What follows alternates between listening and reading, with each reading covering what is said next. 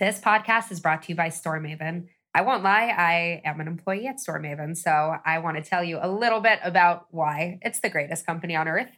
If you're interested in growing your app in any way, organically, paid, both, we have tools to help you do it, whether it's optimizing your creatives, measuring the success and the effect of different efforts that you're taking, or just telling you what people look for in an app. We're here to help you do it.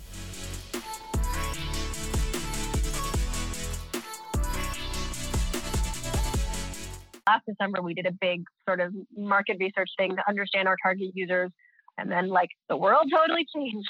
So we just can't use that data, can't use that research anymore. I mean, we can use some of it, of course. There's a lot of factors at work right now in the world that I think can have an impact on this. And I want to be ahead of them as much as possible. Welcome to Mobile Growth and Pancakes, a podcast by StoreMaven. We break down how and why mobile apps grow. In each episode, we invite a mobile growth expert onto the show to break down a specific mobile growth strategy, how it worked, why it worked, and what they would do differently. I'm your host, Esther Schatz. Welcome to Mobile Growth and Podcast. I'm joined today by Lisa Kennelly, CMO at Fishbrain. Lisa, you want to introduce yourself? Yeah, hi. My name is Lisa. As you mentioned, I'm the Chief Marketing Officer at Fishbrain. Fishbrain is an app based in Stockholm, Sweden, and we're a social network and tool and now e-commerce shop for people who love fishing, which is the world's most popular hobby. Amazing. So you have kind of a whole different range of outputs. What are some of the key KPIs that you guys look at, that you as kind of CMO, what are some of the metrics that you're most focused on when it comes to growth? Yeah, sure. So right now I'm actually responsible for the e-commerce side of the business, which is a new revenue stream and area of focus for us. So I'm obviously focused on GMV and commerce sales, basically. That's what I'm looking at, is just the amount of sales we're able to drive, especially since it's a new marketplace that we launched a year and a half ago. So really looking at both proving that this marketplace works for our audience and that we can do it, and then just continuing to build and show that we can make this a real revenue stream. So from my perspective, that's what we're looking at. Of course, as a larger marketing team, we are looking at our overall return on ad spend. That's a big one for us, and the growth of our subscriptions as well. Subscription revenue is very important because we have a freemium model in the app, so you can use it for free, but we do have a pro version. And so that's the other revenue stream for us that we look at, is the subscription revenue and how many new subscriptions we're bringing in, what's the subscription churn like. So basically the money, that's what we look at, is the money. Yeah, it's a good KPI to optimize for overall. And can you give kind of a rough idea of scale, around how wide is the audience base that we're looking at for Fishbrain? Yeah, sure. So right now we have over 11 million users on the platform. Yeah, the company's been around for about 6 years. We're focused primarily in the U.S., so it is global. We are based in Stockholm, but our audience is the U.S., which is about close to 50 million people fish in the U.S. every year. So it's a really big audience. And so, while we do have a presence in some other countries around the world, you could download Fishbrain anywhere, but the U.S. is where we really focus our marketing efforts, just because there's so many people there, and also so much money is there, right? It's a huge industry, which is why we see this opportunity for all the gear you need to buy for fishing, and that's why we've been working on that there. So and then I think the other metric that we talk about a lot is how many catches are on the platform. So because people use Fishbrain to, when you go fishing, you log, hey, I caught a fish here, here's a photo of it. And you, of course, keep your location private. I know anyone who is an angler will say, I'm not going to tell anyone where I caught a fish. Of course, you always can keep that private unless you do want to share it, or even just share, I caught it in this body of water. I'm not going to tell you where. But we do have over 10 million catches on the platform as well. So that's very big for us, because that's where all of the data comes from. Because with the catches, we can see then all this data about when a fish was caught and how big it was and what gear you used. And then we can feed that back to you as a user. So next time you go fishing, you can say, oh, okay, so I should use this type of gear in this body of water to catch this type of fish because of what Fishbrain is recommending to me. Amazing. So basically you need people to, kind of log in and subscribers and e-commerce, but you also need that feedback back for the technology of the platform, that the more people are actually using and sharing back their usage, the more you're kind of able to enhance your own technology. Exactly. Yeah. I mean, it is a social network also, right? So it's like the social network that, you get value out of being on it, both from a social perspective as well, hopefully from the data perspective. Like the data we're not using the data like in a Facebook kind of way to like pump ads at you. It's more to like, make the information, and like for those hardcore anglers who really want to know like all these details about fishing, that's what like the data is what is worth paying for to you, right? So yeah, we want it to be like the data turns into something relevant. Nice. I'm interested to hear a bit about your target audience. So obviously fishing interest is up there. I'll out myself as not a fisher, but my father-in-law is big into fishing, not big into his phone. So I imagine he's maybe not quite the target audience. How do you guys go about kind of identifying who that is for you?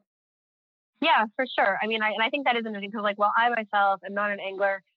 My father is, right? Like he's fished my whole life. I've always known that like he's into fly fishing as well as other kinds of fishing. And I always say that is proof that this is the world's most popular hobby, is that even if you don't fish, every single person I've talked to, this is without fail, says, oh yeah, but my friend, my father, my cousin, my sister, so this is their number one hobby, right? Everybody knows somebody. So like that is really proof of just like how dedicated it is. So in terms of the audience, like, it is quite broad. And what's really interesting about in this past year with the pandemic is that the audience has really grown, because fishing was one of the few activities you could do that was social distance, right? So people wanted to get outside, they wanted to do something, like you can go fish, and you can even do that with another person. And it's very easy to do. It doesn't feel like forced to keep distance from people. And for the most part, that was possible. Like even with lockdowns, most places didn't restrict fishing. It happened in a couple of places, but not too many. So there was a lot of growth that we saw as a platform, and also just the fishing industry. We saw that from our industry partners, people who look at participation in fishing in the United States. They all saw this increase. So that's really interesting in terms of like how the audience is developing. But in terms of, how we've grown so far, certainly it was very easy through like, general, right, Facebook ads. You could target people who's interested in fishing. That wasn't that hard to do. Our audience is quite heavily male. Like it's definitely, not only men who fish, it's certainly like split, not 50-50, but like there are, and that's a huge growing segment actually of women who fish. But like our audience, FishBrain historically has been pretty heavily skewed male. So like we're able to target based on that. It's definitely like an American audience that we're looking at, and it's also very seasonal, right? So fishing is very seasonal, especially in the United States. In like the southern half of the United States, in Florida, Texas, California, Louisiana, you can more or less fish all year round. But if you are in the northern part of the United States, fishing is very, very seasonal. And in the spring and summer, you can fish more. In the winter, a few hardcore people go ice fishing, but it's much less common. So we also see that a lot in both sort of like the target audience we're going after, and then this like the curve of our usage, right? Like very seasonal. We're trying to level out that seasonality through things like adding gear, because of course, even if it's the dead of December, maybe you can't go out and go fishing, you're still shopping deals to buy all the fishing gear for the next year. So like there's ways to sort of, keep the usage high across the year. But for now, it is quite seasonal. So going back to the audience, that is like something we look at is sort of, okay, where are people fishing? And then of course, what kind of fish are they catching? Because all of those things factor into the marketing approach we use, how we talk about it, and then what the platform is giving them. And that's something I think that's also been a big learning for much of my marketing team, who many of us are not anglers, is to like realize how distinct that is. Like you can't do marketing content about the bass fishing to someone who's interested in fishing for like catfish, right? Or like, someone who's fly fishing, and then try to, give them content that's about like deep sea fishing, right? Or ocean fishing. Like it's so different. And so like the more effective our marketing is when it's much more, this is not a surprise, but like relevant and targeted to like their interest, right? And so, as we've done more like very state-based campaigns, I'm like, okay, here's a campaign really focused on like the type of water, the type of gear, the type of fish you would catch in Florida. That's going to perform better than a much broader, just like fishing campaign. I guess I'm curious. You mentioned you're not all anglers in the team. How hard is it to kind of create? It's very specialized content, right? Like, what do you know about catfish versus every other type of fish? If that's not your kind of world, how do you make sure that it comes out genuine and that you're actually targeting the right things when it's not your air that you breathe? Yeah. for sure. And I think it's a combination of both like listening to our users for sure and sort of like learning from them and having to be open to like learning the industry and,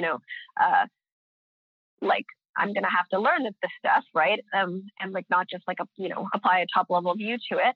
We are working on hiring more people with that experience. Like I now have 2 anglers on my team and they're amazing and their insights are so good. It's fantastic to have them.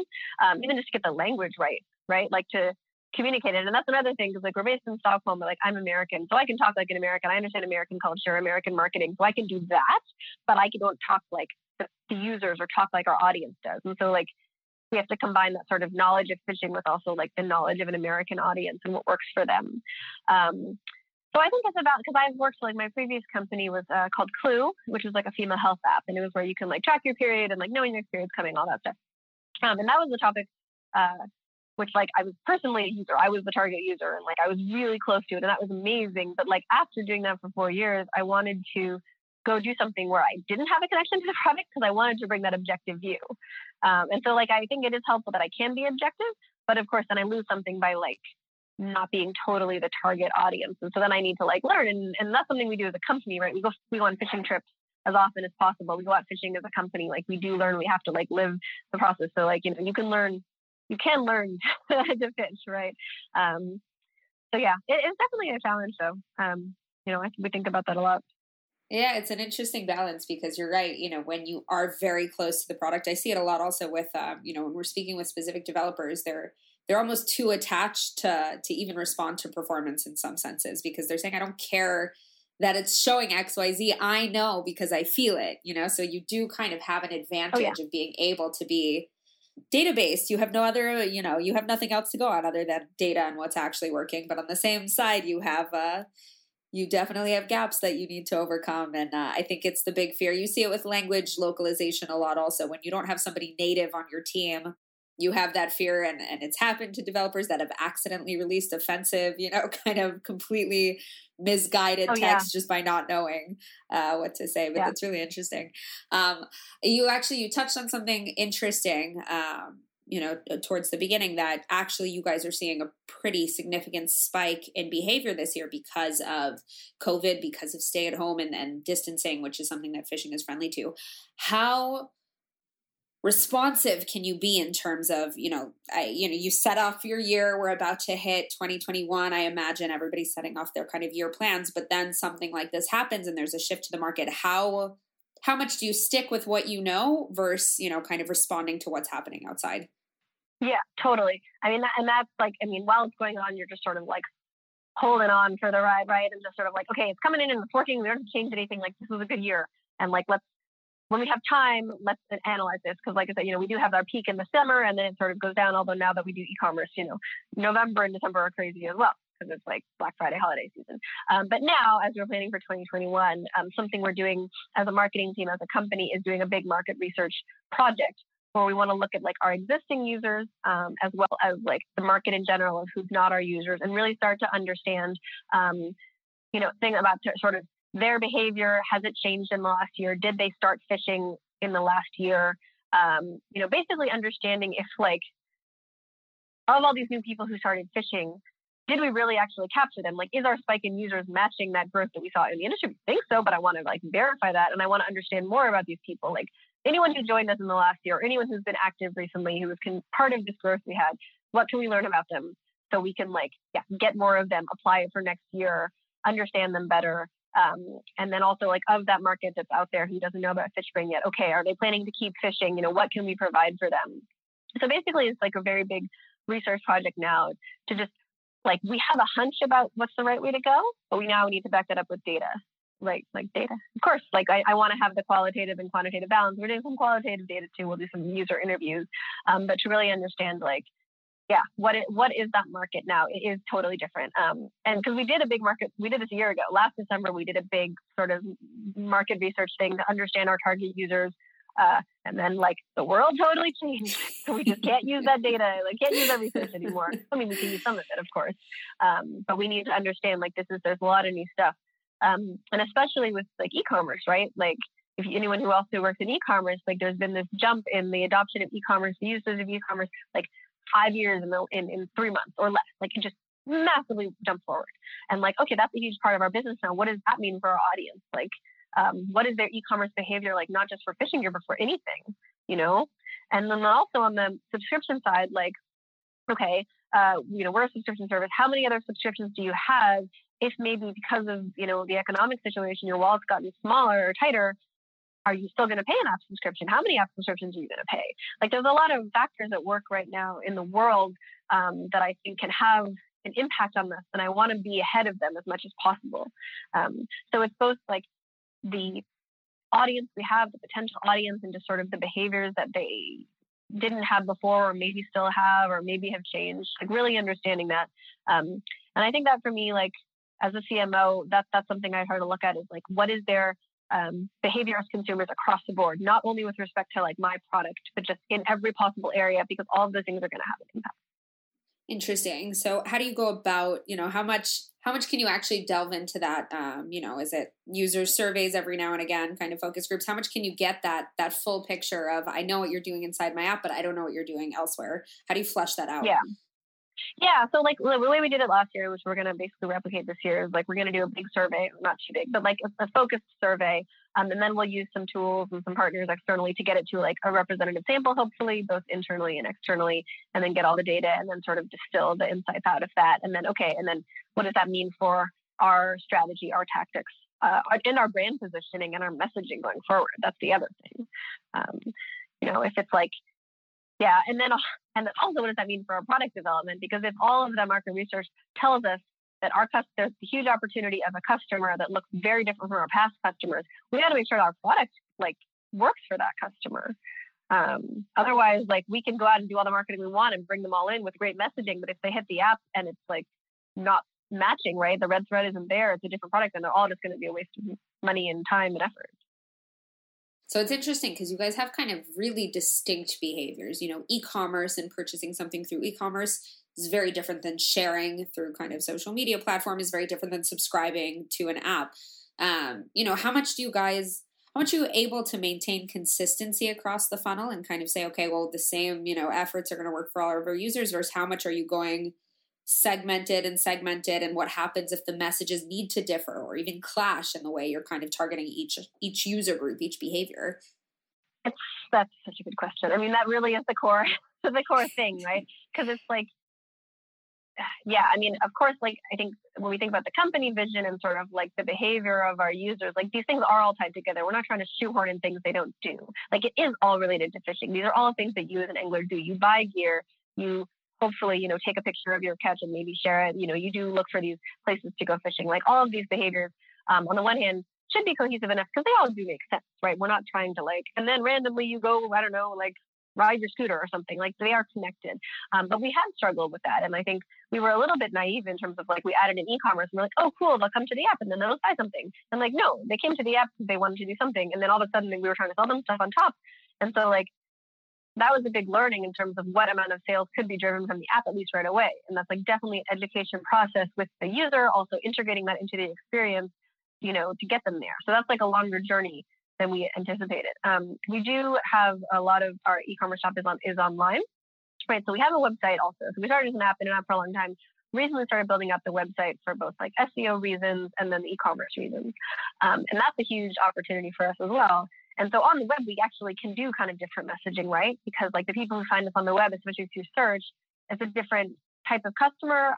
They're looking for something different. So like that is where the vast majority of our sales come from, is for the web. And that's more maybe like deal hunters or searching for something, they just want to buy something. And then, okay, what do we do with them? Do we then convert them into app users, or like we treat them totally differently? So I think we are kind of trying to still figure out, can we have one holistic message for all of them? Do we need to have different messages? Like, if there's a perfect, amazing customer who uses the app regularly, is a subscriber and buys from us, like that's amazing. I want that person, but like, is there going to be millions of that person, or are they going to be, what segment is realistic of that person? So like, yeah, I don't have an answer, but it's something we do struggle with all the time. And there's not a lot of products that I think, like I always like to look at like kind of comparators, right? Like who's doing something similar in another space. There's not a lot, there's a few, but it is a challenge, like to kind of build that all into one cohesive message and really like answer what is the problem you're trying to solve. Yeah, I see it a lot. I mean, you have kind of the more an app goes all in one, in theory and principle, you're like, I have something for everyone. So anyone who has a remote interest in, whatever my genre is surely going to find what they're looking for. And yet, when you don't have that kind of specific, really like, this is the need I'm answering right now, and I know exactly what you're looking for right now and how I feel that, it can become really, really difficult. I think it's actually, it's amazing that I think it makes a lot of sense to have a website to kind of tackle this very different sort of need and different sort of behavior, which is e-commerce and which is hard purchases. Because in the App Store itself, there's that huge challenge of, I have one page, I have one single page, and this one single page has to work on this incredibly diverse user. And to portray the diverse, how do I know when I highlight the social media side versus when I highlight it's a gift to be able to have all these different routes to go in, but it's also in a way a curse to not be able to kind of narrow in. Yeah, definitely. Yeah, for sure. I mean, the vision, right, is like social commerce. I mean, that's what we're trying to get to, is like, that you are buying stuff because it's like, you see what somebody posted a photo of a fish they caught and you see what gear they use, and then you can go buy that gear, that your friend recommended. And it's sort of like all built in, and the experience all like is seamless and makes sense. And like, that is vision and it's amazing, but like the reality and the technology, it takes a long time to develop that and get there and get the customer there and all that stuff. So, it's like we're working towards that vision, but in the meantime, you sometimes have to be really much more just sort of, okay, realistic and concrete and operational. And like, at the end of the day, I have to drive sales for like this month, this week through any means necessary. So. Right. How much do you focus on kind of top of the funnel and bringing users in versus marketing to users who've already kind of downloaded or already made their first step into FishBrain? Yeah, it's a mix for sure. I mean, it was in the last year, on just the top of the funnel side, for example, it was just in the last year that we were able to start putting some of that marketing budget towards awareness and not just pure conversion, right? For a long time, it was really focused on conversion. And in the last year, we did a bit in the early part of the year around awareness, which was great because then it did help drive the customer acquisition cost down later on in the year because we'd already sort of like gotten them down the funnel. So we're doing that again this year, which is great and really fun to get to do some sort of just high level awareness campaigns. So basically, it's kind of, as we've grown, we've been able to do more of that. But definitely, it is a mix between, of course, we're acquiring people, but we want to keep the retention, high. And like, that's always the struggle. And that's something the product team works on all the time is like, where is that, drop off happening? And like, building out our CRM team and our CRM capacity to bring people back and show them the value and keep them active. And especially with the seasonality, that is a challenge, right? Because it's like, maybe you stop using FishBrain just because like, oh yeah, I forgot. Yeah. I downloaded last summer. And I forgot about it this summer. And we're like, what? Come on. It's not like you did anything wrong. We worked so hard. Sort of like, yeah. So there's that for sure. And then, with something we're focusing a lot now with e-commerce is also like repeat customers, right? Because like if we, bring in a customer, if we can get them to come in and then keep buying from us, that's just going to keep eating away at that ad spend and giving us more and more of a return, which is great, much better than us having to get new customers. So like, there's a huge opportunity there too. So I think it's always a balance. It's something we definitely think about all the time. And also, I think it's an interesting challenge that I'm sure other apps that have been around for a while have faced. It's sort of, you say like, oh yeah, I downloaded FishBrain 5 years ago. I didn't like it. And it's sort of like, okay, the app is so different now. Like, have you looked at it? We have all these, we fixed all the problems with it. Oh, cool. And you have to like reactivate that person. That's also a challenge. So I'm interested to jump back for a second. You talked about awareness campaigns versus performance marketing. I think it's something that's much harder to evaluate. The goals obviously shift a little bit. How do you go about kind of that evaluation process? Was this successful? Was this worth our time? I think a lot of people default to performance marketing just because that's where you have the ROI. That's what I can prove, Yeah. Yeah. I mean, I think when we were doing awareness campaigns on Facebook or whatever, like, you are able to see, okay, is this someone I hit before? And then I do convert them later. So like, there are ways in which that we can kind of see that to an extent, obviously. Like, was this customer known to us? And then at some point did they get converted? Given how much you're able to track them based on everything, So that's part of it. But yeah, I mean, I think it has to a little bit. I think last year we're sort of going on faith and us saying to finance, like, look, we think this is worthwhile, and you will see the return later. You have to trust us, like we've shown we can do this, but like it'll pan out in these lower acquisition costs down the road. and sort of having some faith between you. But yeah, I mean, that's the thing, because I think also for us, especially with like fishing, so much of that is there's like out of home opportunities, and like in a normal year there's a lot of stuff in person. Fishing is done outside, and there's like fishing tournaments and there's events, and like there's a huge, I think, awareness opportunity there that again is super hard to quantify, but I think could have a big impact. So like how do we start to, you know, do enough of a test, have some budget to test on that again, like we saw this had an impact, give me more for next year.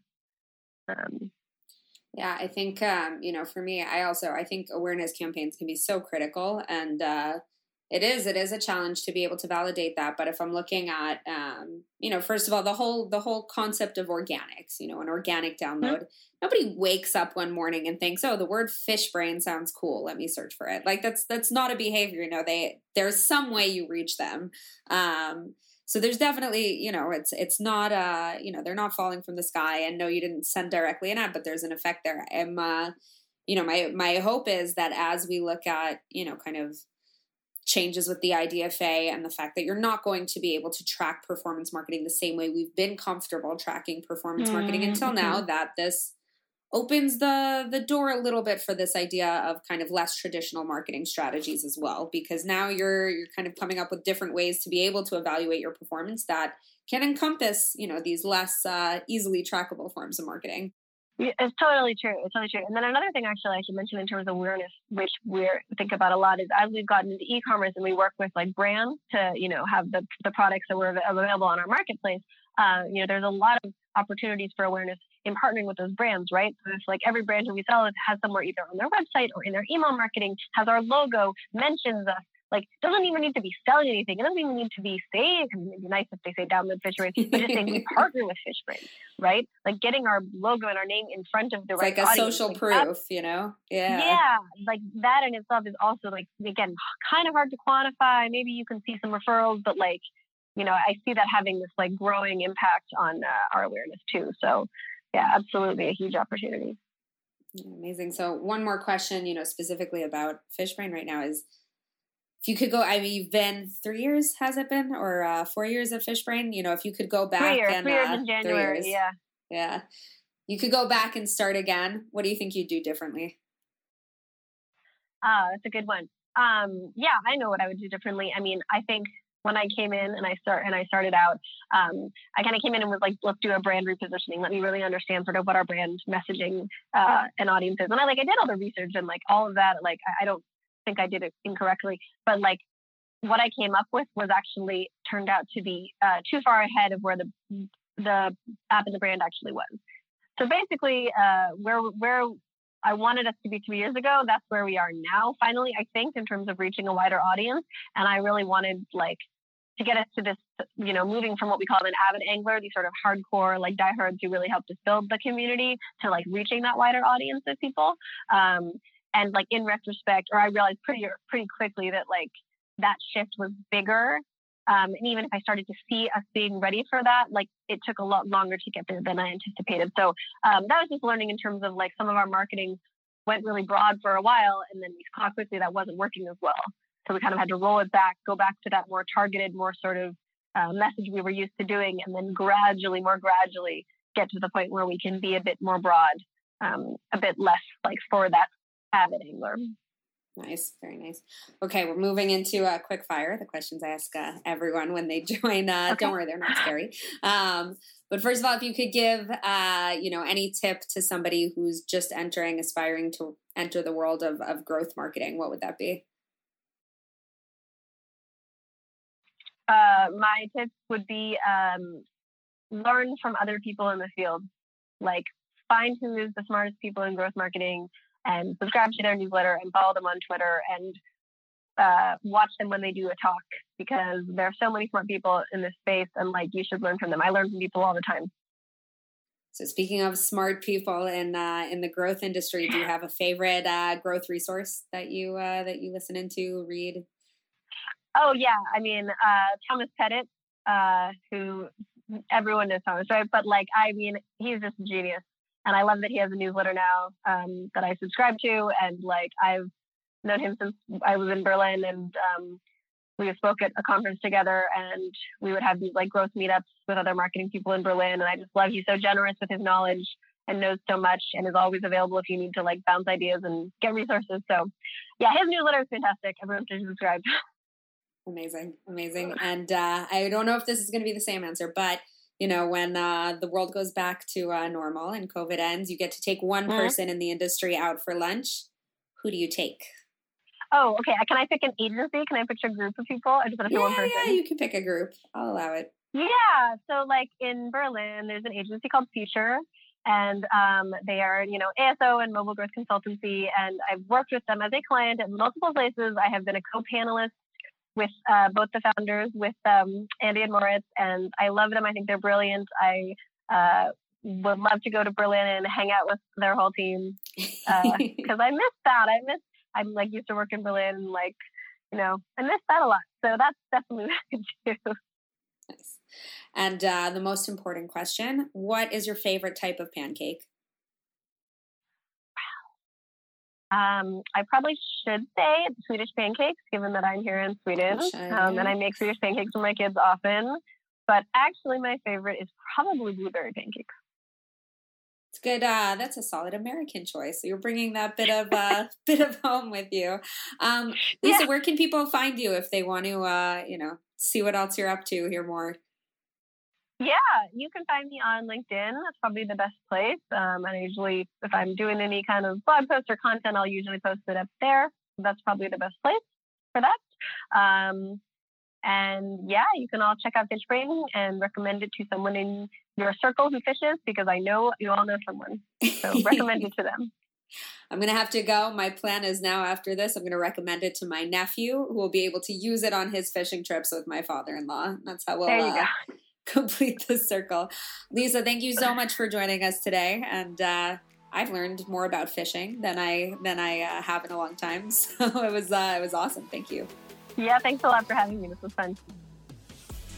And that was Mobile Growth and Pancakes. To find out more about StoreMaven and how we can improve App Store performance, visit storemaven.com. And then make sure to search for Mobile Growth and Pancakes in Apple Podcasts, Spotify, and Google Podcasts, or anywhere else podcasts are found, and click subscribe so you don't miss any future episodes. On behalf of the team here at StoreMaven, thanks for listening.